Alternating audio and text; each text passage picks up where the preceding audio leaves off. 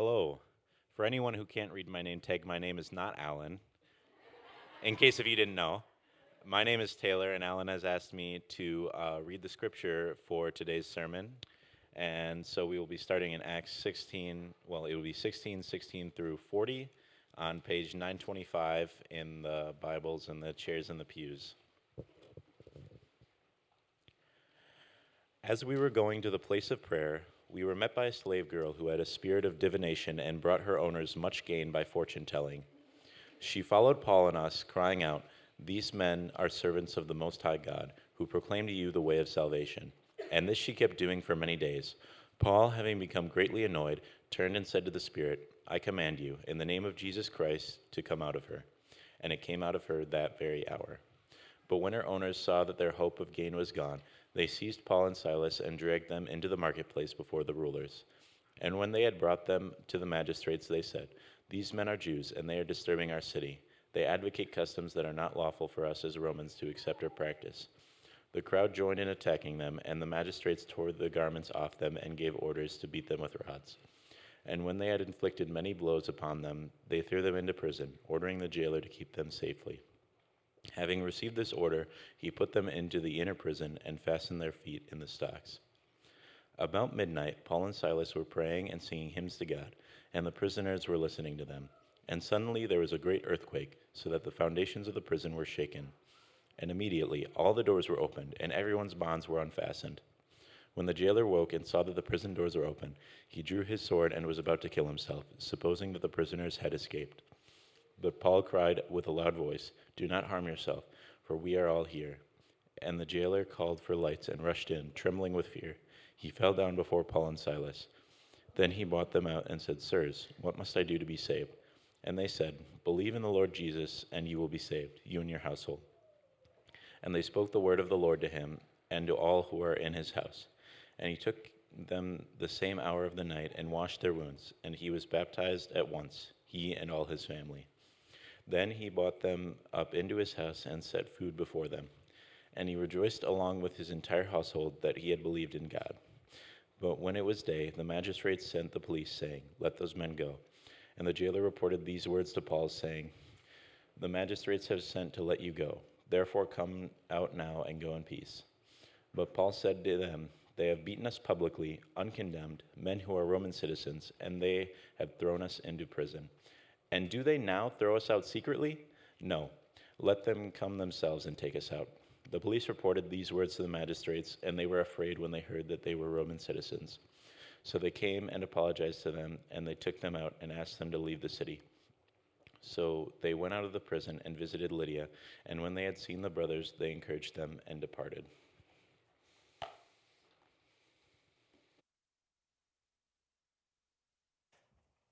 Thank you, Taylor. Good morning. Are we good, Mark? Yeah, that sounds good. It's great to be here with you this morning to worship together, to be in God's Word together, to encourage one another.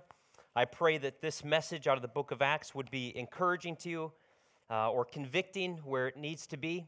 Whenever you preach or teach, you know that you yourself are the first listener, right? You're the first person that's hearing it. And this passage was convicting for me. And so I pray that it will be for you as well. I wanted to just share a quick story about life on the farm. You might know that I grew up on a dairy farm about 40 minutes south of here. And in the springtime, you'd go out to plow the fields. And it was a little bit of a dry spring. And so we thought we could plow this field a little bit more, take a little bit more land than had plowed before. And we have a creek that runs through the farm, and so we were going to get a little bit closer to the creek that normally was too swampy to farm, but if we could get more crops in, that's a good thing. And we were plowing this particular area, and the tractor got stuck. We hit a sinkhole, we hit a wet spot, and the tires went down, and the tractor was completely submerged in the mud. And when you have your biggest tractor that gets stuck, you're in trouble because when you get other tractors stuck, you bring out the bigger tractor and you pull them out, and it's normally not a problem. But when your biggest tractor is stuck in the mud, that was something that we weren't sure that we had a solution for. And so I thought this was just genius. One of my cousins had this idea, and they took a torch and they put a hole in the rim of the tire, this big cast iron rim, and we put a big metal cable into the hole of the tire, and we found a tree that was a little ways off that we were able to attach it to. And the tractor itself, then, by its own power, was able to use that rope and the tree as a way to winch itself out of that mud hole that we otherwise had no ability to get it out of. And I was thinking about that because when we're in hard circumstances, when we are going through tough times, how do you get yourself out of it? Somebody this last week just asked me, what gets you up in the morning? Well, why do you get up? Why do you get up and why do you do the things you do? Everybody has kind of a motivation, a reason for doing things. But that tree for us, that solid point that is our rock that we can reference, that we can go to, that we can hang on to pull us out, is Jesus Christ. And so as we see in this passage, the reason I titled this Life in the Spirit is because as we as Christians, if we're going to get through this world, as Troy was just preaching or praying through all these hardships, these things that are happening, there's fires, there's tornadoes, there's hurricane coming in, there's all kinds of catastrophes around the world. As we look at the news in our nation, we see hardship and trouble, oppression at times. But when we live in the Spirit, when we put our mind on God, and we are trusting Him for every circumstance, it causes us to think about life in a different way. It puts us in a different place. No matter how big that sinkhole is, no matter how much mud is around us, no matter how helpless or hopeless it might look, when we attach ourselves to Christ, we have a way to go. And so that's what we're going to see here through Paul and Silas' example of how God uses them in the town of Philippi to minister to the jailer. Let me pray one more time. Father, we thank you for this time to be together. We thank you so much for your word. God, that these very words that you have to us, we have it written and recorded, so many promises, so many reminders, so much truth for us. And I pray, God, that more and more we will have a love for your word, a hunger, a thirst for your word. That when we live our lives, we can go to it, we can be reminded of it. We will not be filled with hopelessness or despair, but we will have great courage and joy and delight in the proclamation of the gospel, in both what we say and how we live. Amen. So we have Paul and Silas on this missionary journey, and they're in this town of Philippi, and they're going about and they're ministering. You see that they start out at a prayer meeting, and they're trying to find places where people already would be gathering together for religious purposes because you already have some agreement. You already notice that there's going to be people that have some kind of alignment with God or with a higher power, and so that oftentimes is a good place to start if you're thinking evangelistically, where there are people already that are kind of seeking or searching for God. And then as they move on from there, it's very interesting that there's this demon-possessed woman that is calling out to them. This demon-possessed woman is saying, "These men are the servants of the Most High God who proclaim to you the way of salvation." And the way the ESV translates that, it says that Paul was greatly annoyed by this woman. He was greatly annoyed by this woman. The King James Version says that he was grieved. And I'm not sure exactly what Paul was thinking or what his motivation was in responding to her, but I think at least two things at least come to my mind. One is that as Christians, we have no participation with demonic activity, no participation with evil or with darkness. And no matter what this woman was saying, Paul would want nothing of his message or what he's proclaiming. He would not want her to be any kind of part of that because of what she represents, being oppressed by a demon herself. And so I think at least partly Paul is trying to get some distance so there's no confusion of association between himself and this woman. But I think secondly, in the way that he responds to her, is he responds in compassion. He doesn't just shoo her away. He doesn't give her a stern word. recognizing that there's a demon that is living inside of this woman. So the way that he can best minister to her is to deliver her from this demonic oppression. And so in the name of Jesus, we have the power and authority to do these things in the name of Jesus. In the name of Jesus, he cast this demon out of this woman.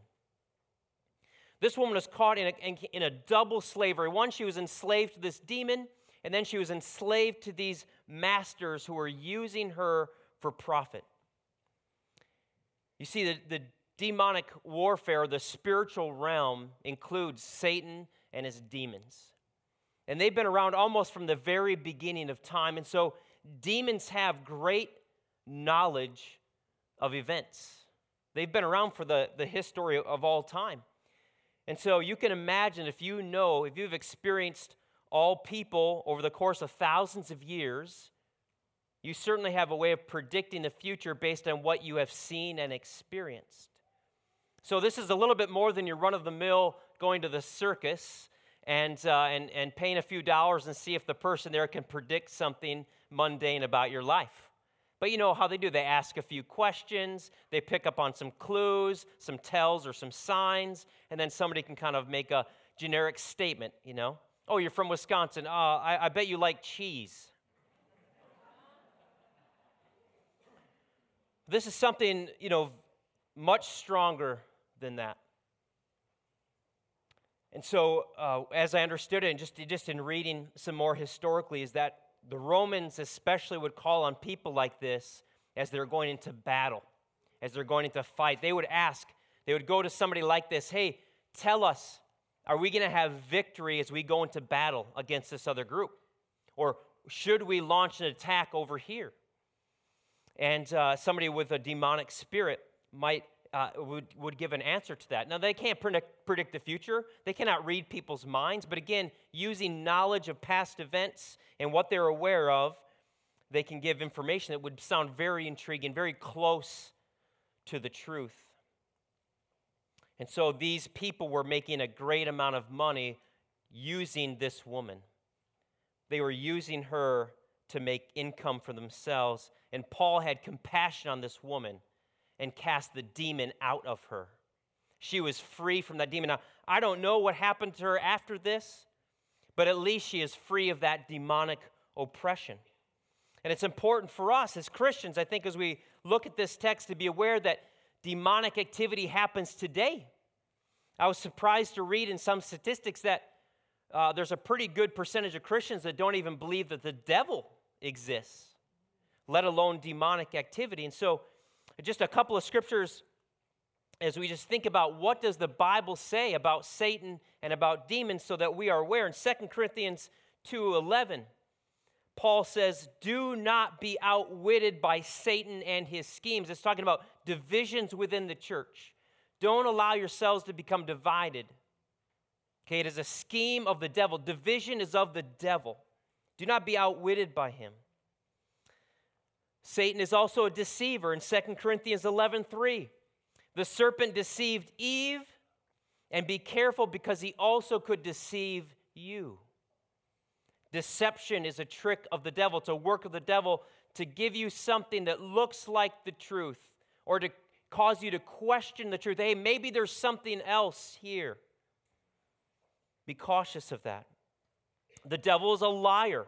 In John 8:44, the devil was a murderer from the beginning, and there is no truth in him. He is the prince of lies. The devil is also an accuser. In the book of Revelation tells us that Satan's role as an accuser. It says in Revelation 12:10, then I heard a loud voice in heaven say, now have come the salvation and the power and the kingdom of our God and the authority of his Messiah. For the accuser of our brothers and sisters, who accuses them before our God day and night, has been hurled down. And we know that even now, the devil and his demons use this tactic to try to get you to feel guilty or unforgiven for past sins that you've had. But we know that there is no sin that stands against us because the blood of Christ has washed us clean. And so we reject any accusation of Satan against us. And lastly, Satan also is a destroyer.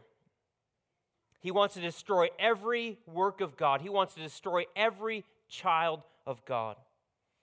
In John 10:10, it says the enemy comes to kill, steal, and destroy. But Jesus said, I have come to give them life and to give it to the full. And in 1 Peter 5:8, it says to be watchful. Your adversary, your enemy, the devil, prowls around like a roaring lion looking for someone to devour. We are in a battle. We are in a war, but it is a spiritual one. So for us as Christians, we need to keep our mind in the spiritual realm, focused on the spiritual realm. About 7 years ago, we had some teenagers that were coming to the youth group, and their dad had tragically passed away. It was actually how I first met them, was through the funeral, and these kids started to come to the youth group. And it was obviously very sad as a teenager to have your dad die. They missed him so much, wanted him to return and to be back with him. And about a year after the dad had passed away, these young kids had gotten an invitation from a relative who lived down by Madison.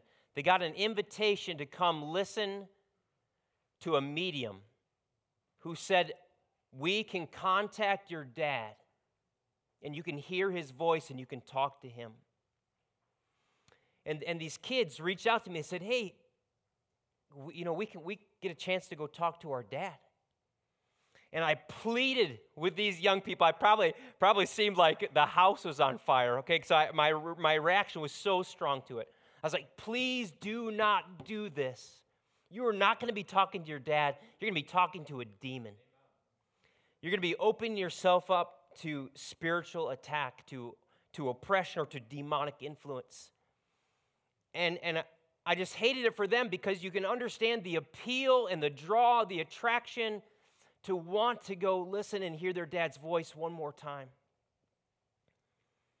The devil will use anything he can to draw the Christian away from our affections for God.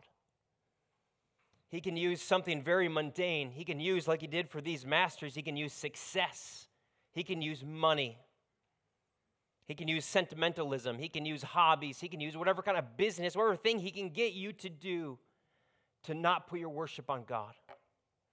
And let us be aware of that. Let us pray against and be sober-minded to be aware of what the devil is attempting to do.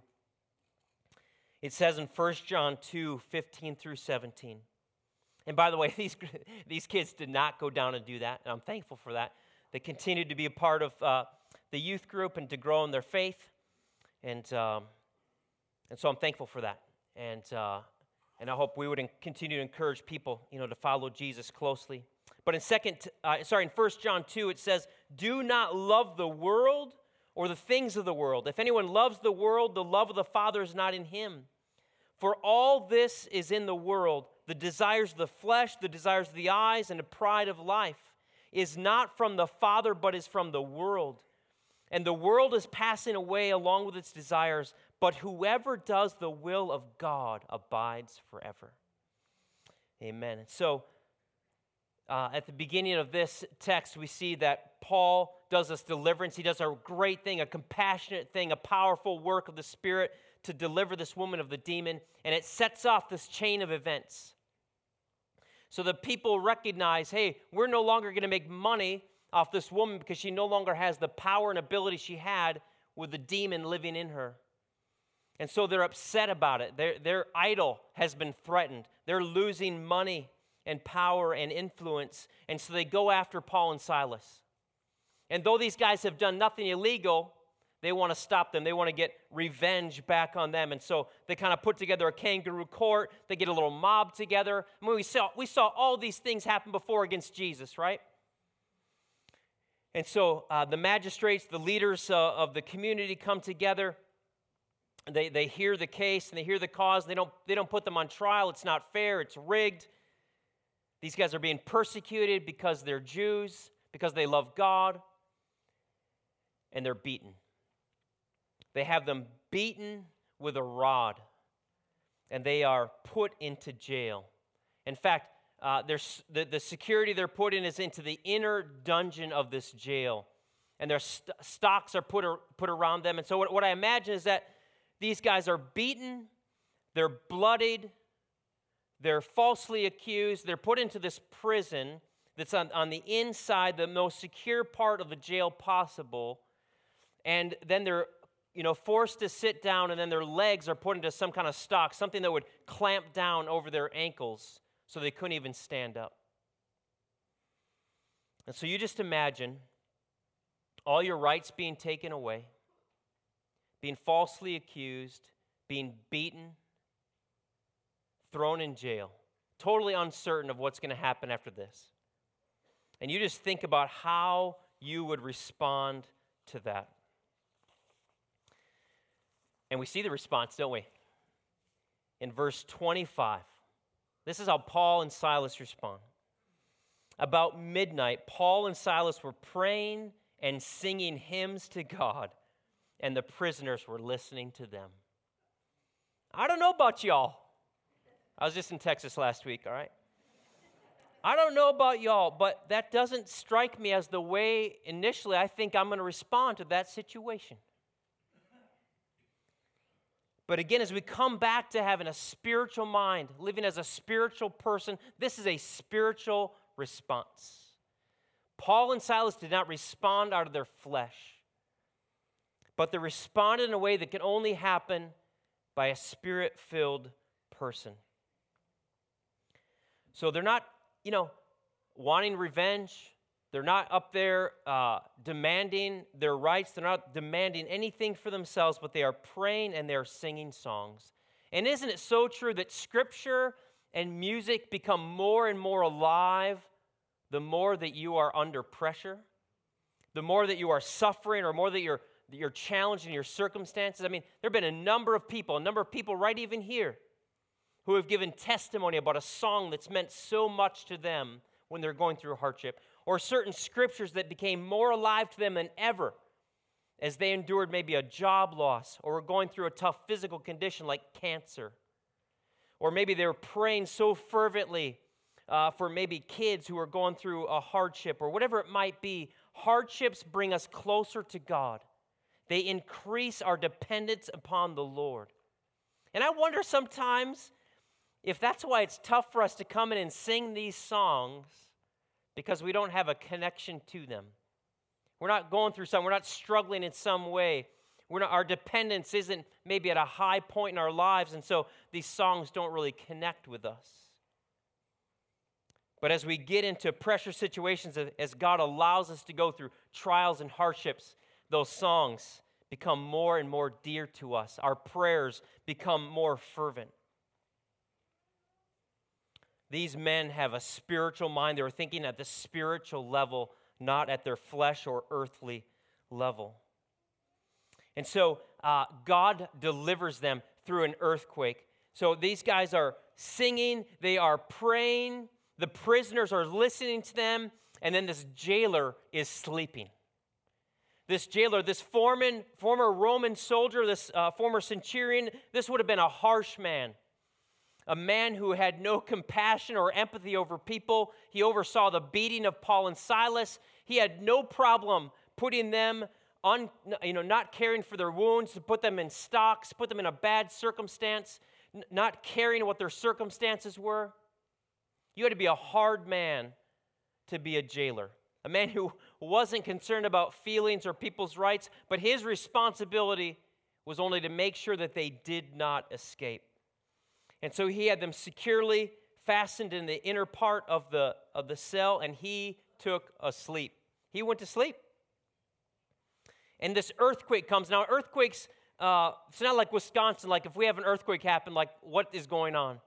Earthquakes wouldn't have been super uncommon there, but whether God supernaturally caused it to happen, whatever the case may be, this earthquake caused all the doors to open, the shackles to come off, and Paul and Silas were free. All the prisoners would have been able to go at this point. And you think, you're Paul and Silas, you're justified. Like, hey, God, thank you. You heard our cries. You have delivered us. We're walking out of this place. We shouldn't have been here in the first place, right? But when those doors are opened and the earthquake startles the jailer, to alertness. And he sees that the doors are open. He doesn't know if everybody's left or what's going on, but he knows that if he loses any of these people, then his life is going to be taken from him. And so he's thinking, I'm just going to kill myself right now because I don't know what they're going to do to me before they kill me. And so he draws his sword to kill himself, and Paul cries out, don't do it. Don't kill yourself. Don't take your life. We're all here. We're okay. What kind of prayers were these guys praying? What kind of mind did they have that the person who just inflicted pain upon you was keeping you locked up, that Paul could have a heart to say, don't kill yourself. I want good for you. The most important thing that could happen to this man is for him to know Jesus. And so Paul and Silas, in the worst of conditions, are demonstrating compassion and love and concern. They're demonstrating how to praise God in difficult circumstances. There is no doubt that this jailer now sees that there is something different about these guys. And the scales are lifted from his eyes. The Spirit moves in on this man. And he asks this question, what must I do to be saved? I often tell young people at youth group, I say the second most important decision of your life is who you're going to marry. Marriage is second most important. It affects every area of your life. That's a really important one. Make sure that you really think that one through. Get a lot of feedback and input on that. Go into it really slowly. But the most important question of everybody's life, who will you serve? Who will you worship? Who is going to be Lord of your life? And for this man, up until this moment, it was success. It was climbing the ladder. It was profit. His God was himself. And in this moment, God changes his heart.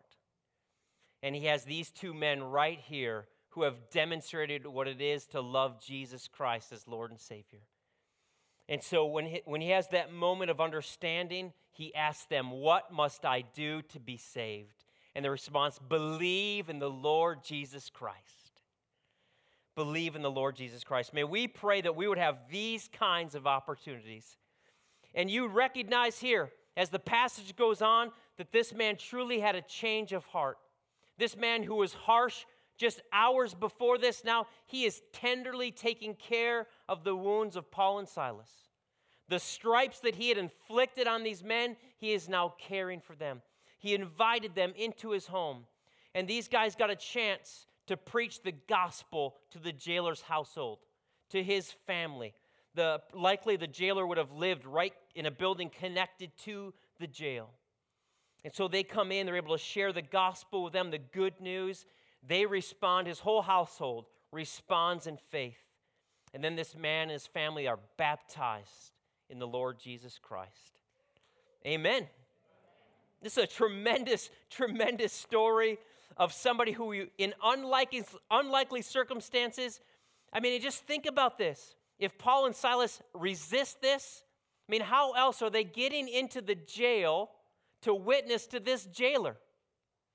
And you just might kind of start to dream and to think, whatever situations are going on in your life, I don't know why I'm here. Why is this happening in your life?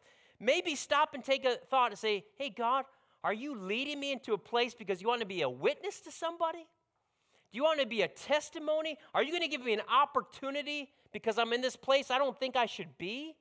Is this so I can be a witness or share the gospel with somebody? I think when we have a spiritual mind, we can start to appreciate and understand God, hey, you might be leading me somewhere for your good, for your glory.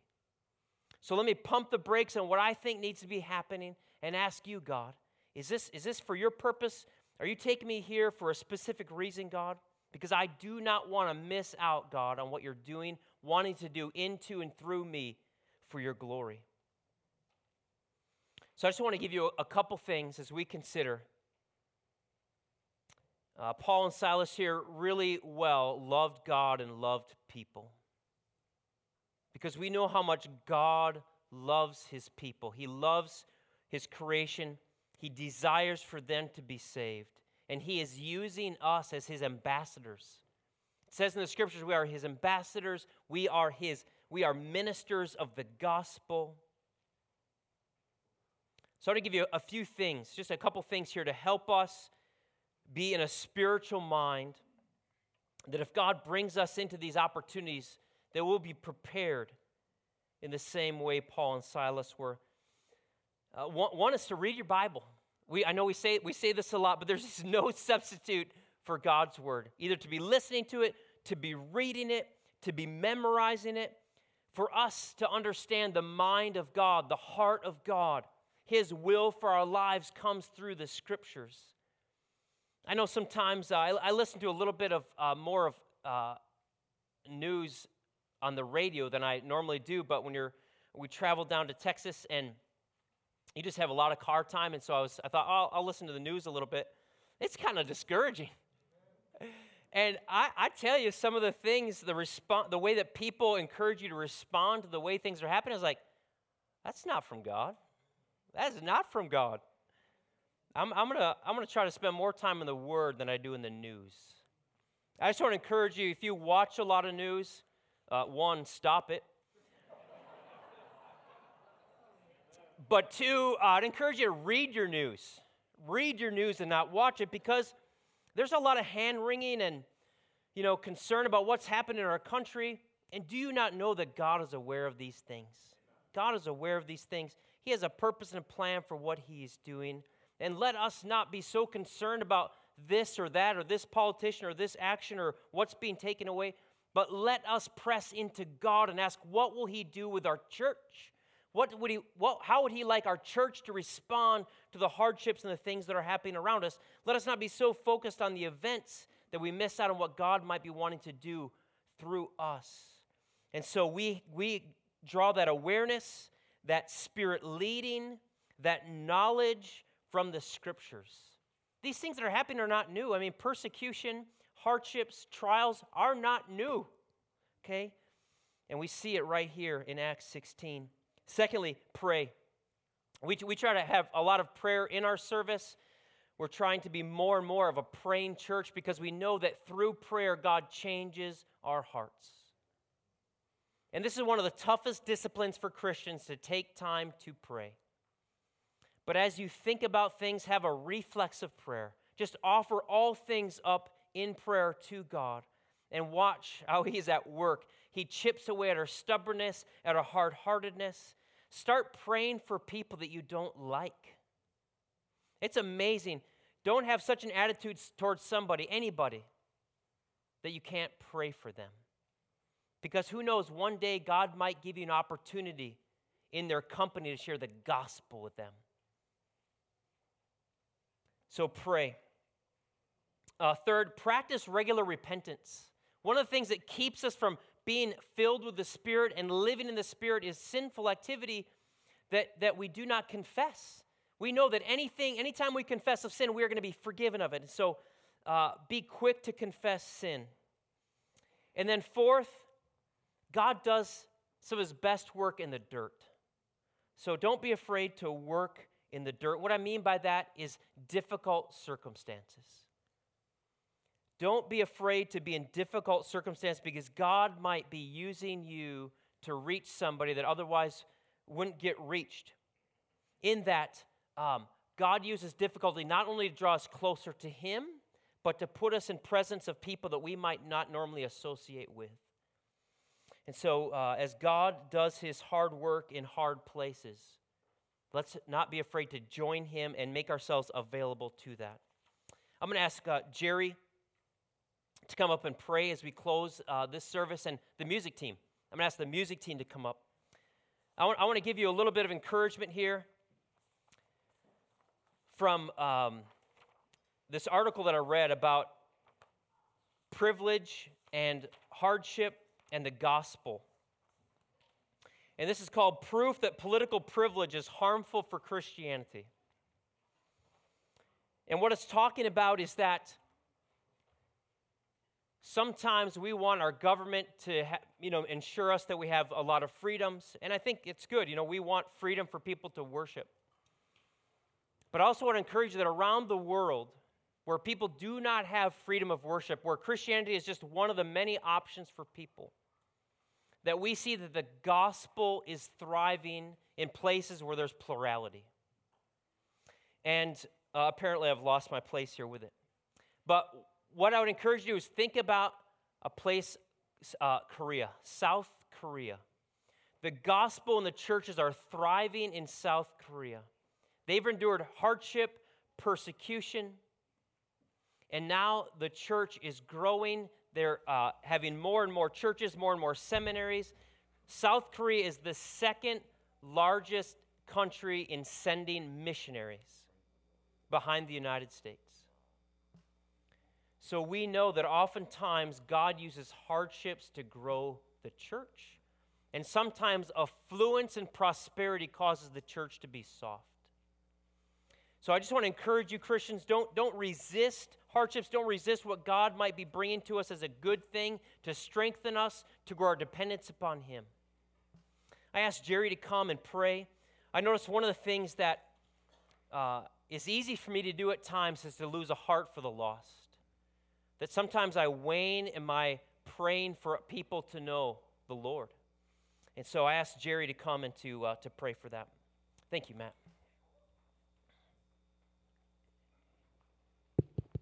Good morning, family. I'm Jerry Solfest. I have the honor and privilege to lead us in prayer. Let us go into pray. Lord, Heavenly Father, thank you so much for this beautiful morning. Lord, for this divine appointment to come before you. Lord, just thank you. What a miracle and a blessing it is to be able to come before you, Lord, and lift up supplication and prayer requests to the one who knows all things, who is all-powerful and present everywhere. But Lord, the foundation of you and how we know you is that you are a father.